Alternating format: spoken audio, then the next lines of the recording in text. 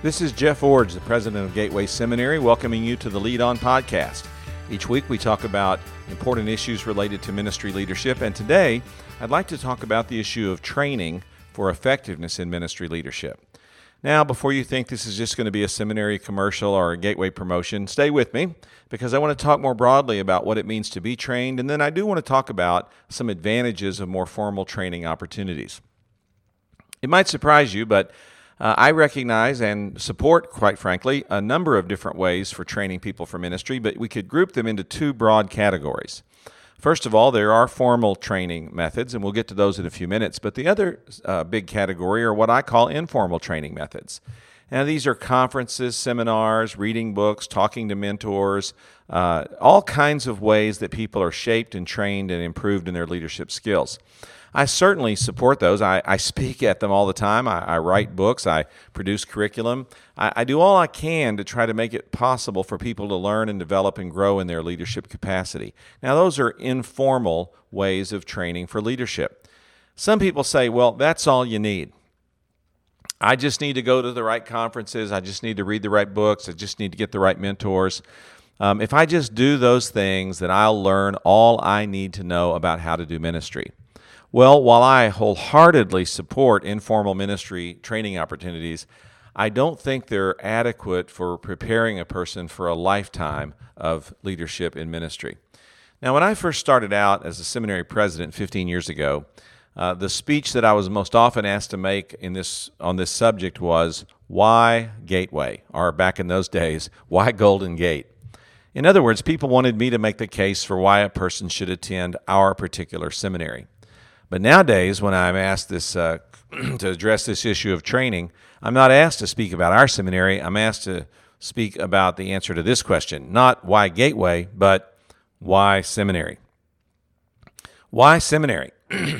Why train at all in a formal setting when there are so many other avenues or venues for informal training that are also available? So today, while affirming the need for informal training, I want to talk for a few minutes about the aspects of formal training that are really necessary and I think strengthen a person for a lifetime of ministry leadership. Formal training, by that I mean entering into a seminary or a college or some kind of Bible training program, Bible school program, where you're going to go through a prescribed curriculum under the supervision of others that leads usually to a degree or to a diploma or to some kind of formal recognition.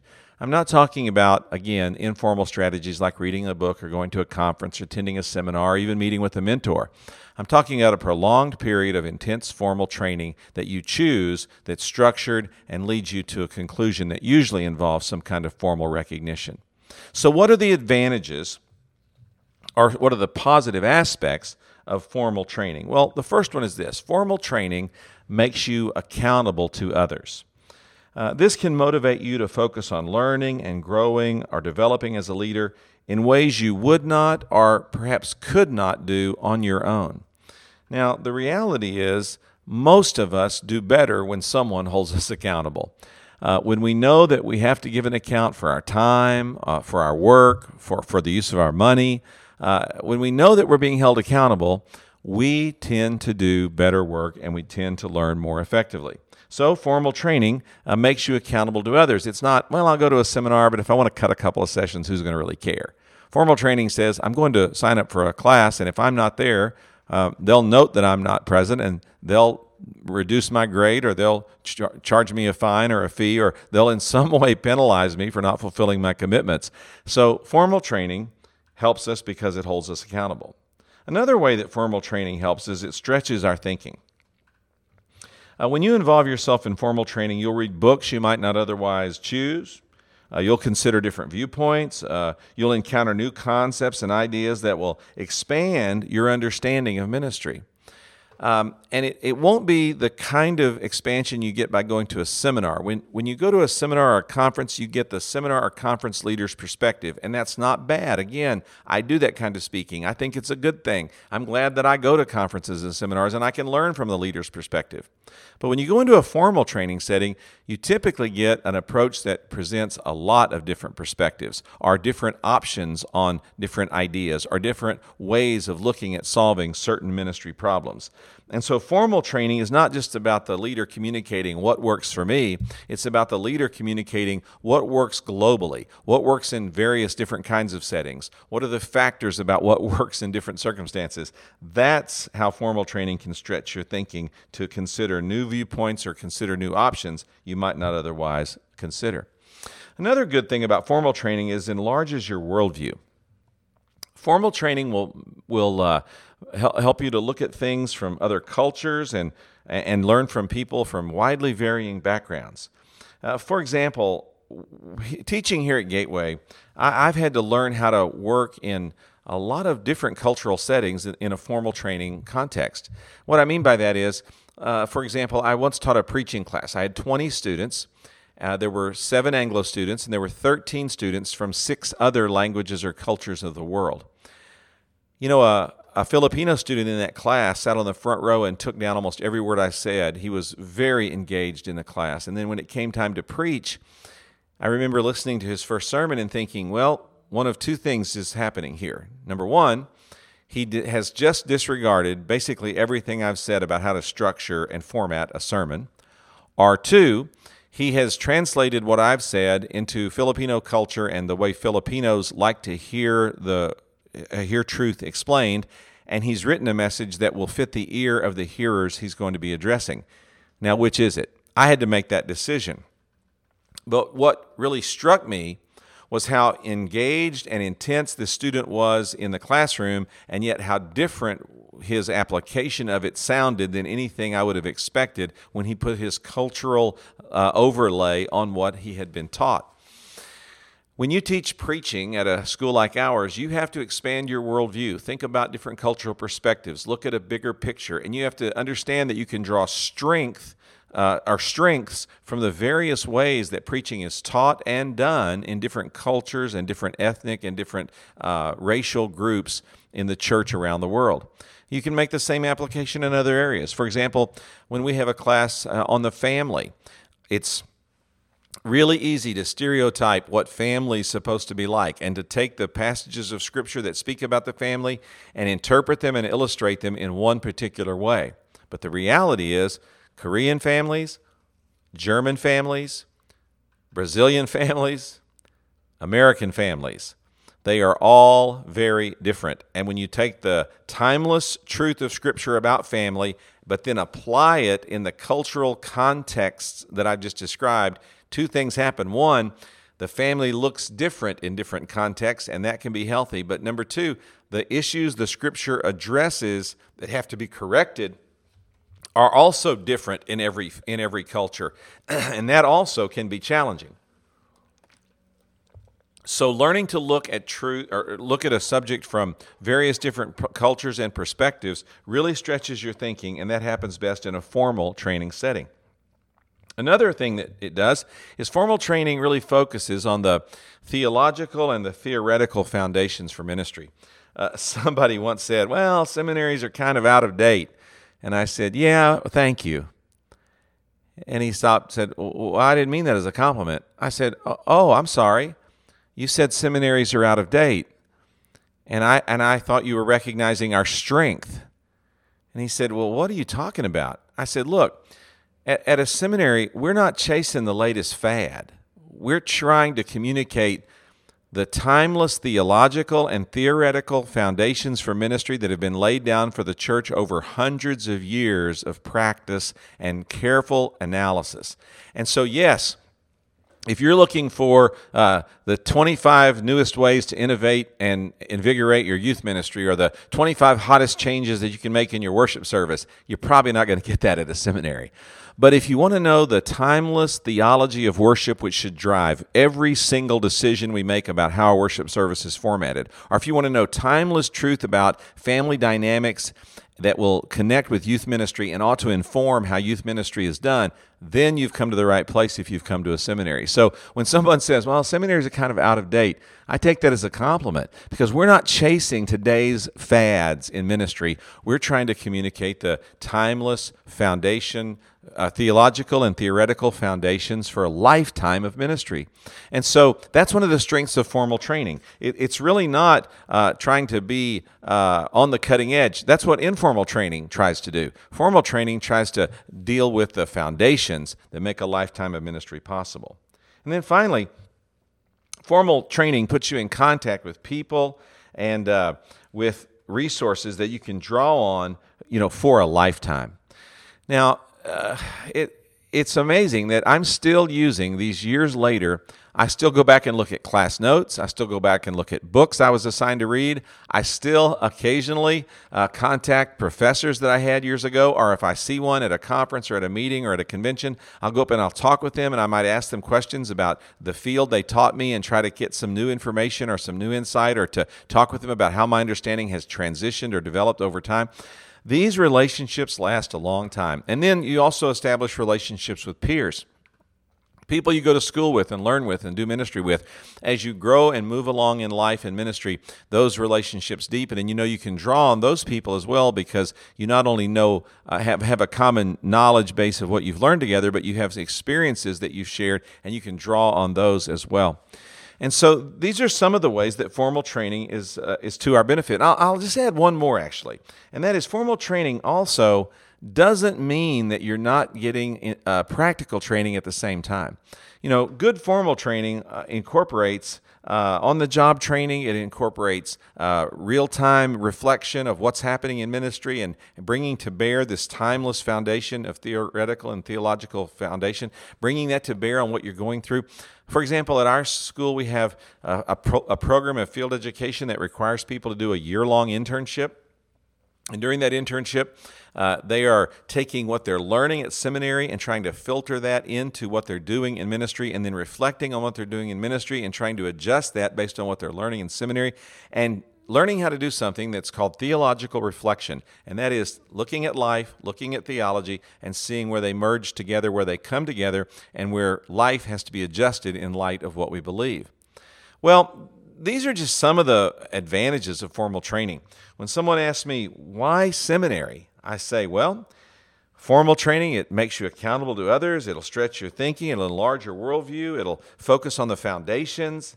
It'll give you contact with people that you'll stay engaged with over a lifetime. And in the context of all of that, you'll learn to do theological reflection and to learn through on-the-job training how to actually apply what the Bible has to say about life and ministry into a contemporary setting.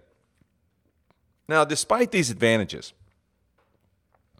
there are still complaints about formal training, and some of these need to be addressed as well. The first one is this: well, formal training takes too long. I don't want to spend 2 or 3 or 4 years going to seminary. That's just too long. I want to get out and get busy in ministry. Well, let me ask you this question. How long does it take to train an attorney?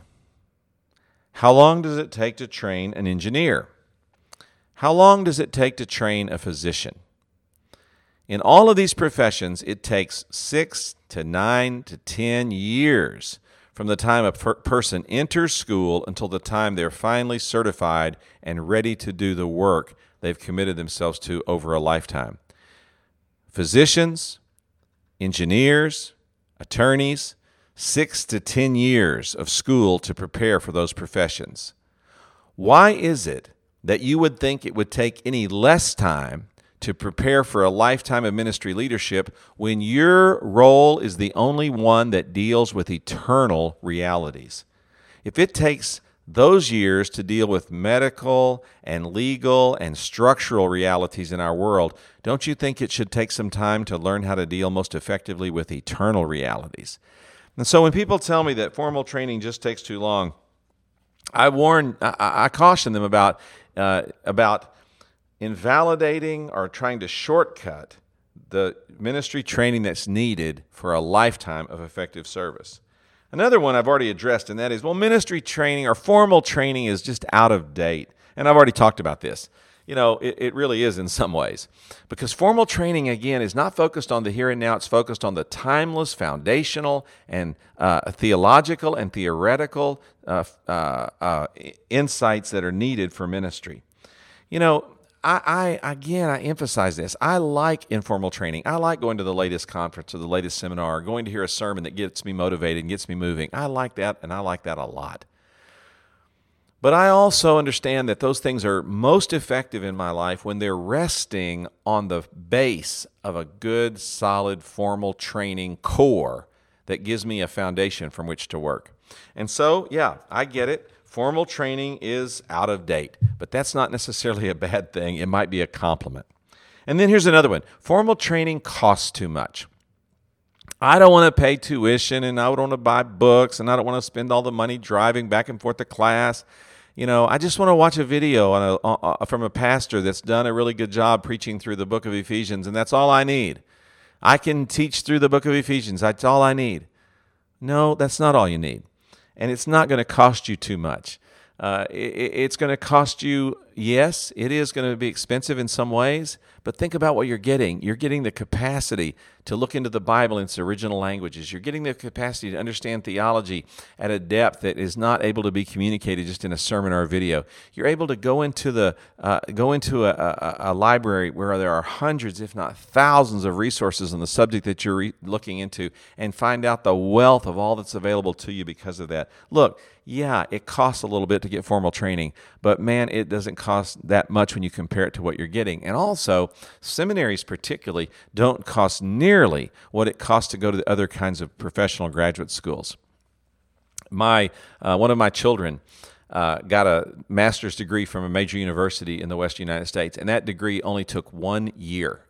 And the cost of that degree was almost twice as much as it costs to get a 3-year master's degree at Gateway Seminary. 1 year secular university costs almost twice as much as it costs to get a 3-year degree here at Gateway. So I'm just simply saying that, it costs money to get formal training, but it's not that expensive. And then finally, sometimes people say, well, formal training drains my spiritual passion. I mean, it just sucks the life out of me. Well, some schools might do this, but man, I don't know of one that does. The schools I know that are doing a good job training people for ministry are trying to create scholars on fire, people who know a lot about what the Bible says but are passionate about trying to get the gospel to as many people as possible. I was preaching once in chapel here at Gateway about spiritual passion and about the need to be invigorated and ignited, and how seminary had done that for me and had not diminished my passion but had increased it. And afterwards, one of the African-American students came up to me and said, Dr. Iorg, I'll give you your sermon in 2 sentences. I said, okay. And he said, I've got the burning. Now I need the learning. He had one, he wanted the other. He didn't want one or the other. He had one and he wanted them both. And that's what seminary does for you. You come fired up and passionate about ministry, and as you get into the grind of it, it sort of drains you down a little bit, but that's just the emotion being drained out of the initial process. It's not the passion being taken away.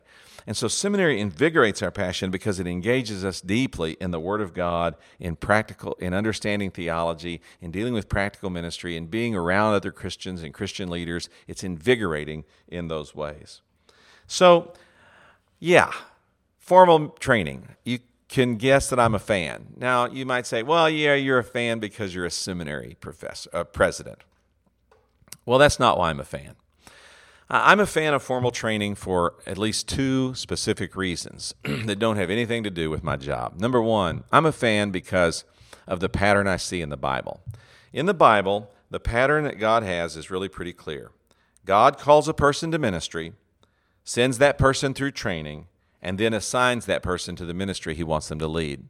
Now, there are some examples where God was training a person before he called them and assigned them. I sometimes think the order can be different, but it's usually that God calls, God trains, God assigns. That's how it goes down. And you can look in the Old Testament and the New Testament and find multiple examples of how this plays out. So I see this biblical pattern. God calls, God trains, God assigns. He's done that through the ages. Why would he not do that in our generation as well? And so when I say if you're called, you need training so that God can assign you, I'm not simply trying to build seminary enrollment. I'm trying to follow a biblical pattern of what it means to be engaged in a lifetime of ministry leadership. And then there's a second reason, and that is I see the impact in the lives of people all around me who've been through a program like this. Yeah, I can name you a few pastors, and I'm thinking of one or two right now who never went to seminary and pastored very effectively throughout their lifetime. I can think of one or two. Most of the people that I know who've pastored churches successfully over an entire lifetime, and particularly those who've pastored churches that grew or who had large scopes of influence, those people had seminary training. In fact, it sometimes amuses me when large church pastors say, well, I don't think our staff needs seminary. They just need to go through the training program that we offer them. And then I sometimes will ask, well, now where did you go to seminary? And the pastor will almost always say, oh, well, I went here or I went there. Well, then why don't you think your followers or your staff members need the same thing that you have? Because it's so easy to forget that it was that training that gave them the foundation to get the work done that they're now getting accomplished. So yes, there are some rare cases where people without any kind of formal training have significant influence or longevity in pastoral ministry, but it's pretty rare. Most of the time when you see someone who's been a pastor for 20, 30, 40 years, or you see someone who's pastoring a church that's growing in size or has significant influence in a community or an area, you check back and you'll find that it's somewhere along the way that person had some pretty careful, pretty intense formal training for ministry. So, as I said at the beginning of the podcast, there was a time when I first started doing the job I'm doing now that people said to me, well, why Golden Gate or why Gateway? But that's not the first question anymore. Now the question is, why seminary? Why go through a formal training process? And I've tried to outline the reasons for that in this podcast. I think there are good and valid reasons why it's important to place yourself into a formal training process that takes 2, 3, 4 years to accomplish, that stretches you, changes you, exposes you to new cultures and worldviews, lays a foundation in your life, gives you some appropriate on-the-job training, does all of these things that only formal training can do. And then these excuses, don't use these excuses. Don't say, well, it's out of date, it takes too long, it costs too much, it'll drain my passion. None of those things are necessarily true, and none of them have to be true about you. Don't use these excuses to avoid the responsibility of taking on this kind of training this kind of training commitment. Now, here's kind of the dirty little secret that I hate to talk about, but I think I need to address on the podcast. One of the reasons that some people don't want to get training is because, quite frankly, they're not willing to commit to a lifetime of ministry leadership. They're dabbling at it. They think it's for a season. They're going to try it for 2 or 3 years.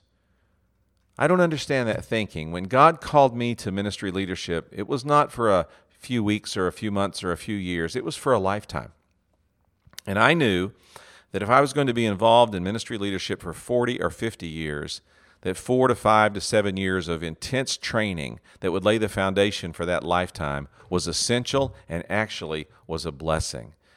And so if you're reluctant to really take the plunge into formal training and to hold yourself accountable to get that done, if you're doing that, if you're reluctant to do that because, honestly, you're afraid of making a lifetime or a lifelong commitment to ministry, then I pray that you just take a giant step back and evaluate where you are and what you're trying to accomplish and what you're really committed to. Because if God has called you, and He's called you to a lifetime of service, and you're going to be doing this for 20, 30, 40, 50 more years, why would you not want to take a few years to make sure that you are really well trained to get that job done? So, formal training is certainly not the only way to get trained. Informal training helps too. But my contention is that informal training works best when it rests on a foundation of formal training. And so I would challenge you to take the responsibility of leading, which means you take on the burden and responsibility of being trained. And when you do that well, you'll find that over a lifetime, you'll be able to lead on.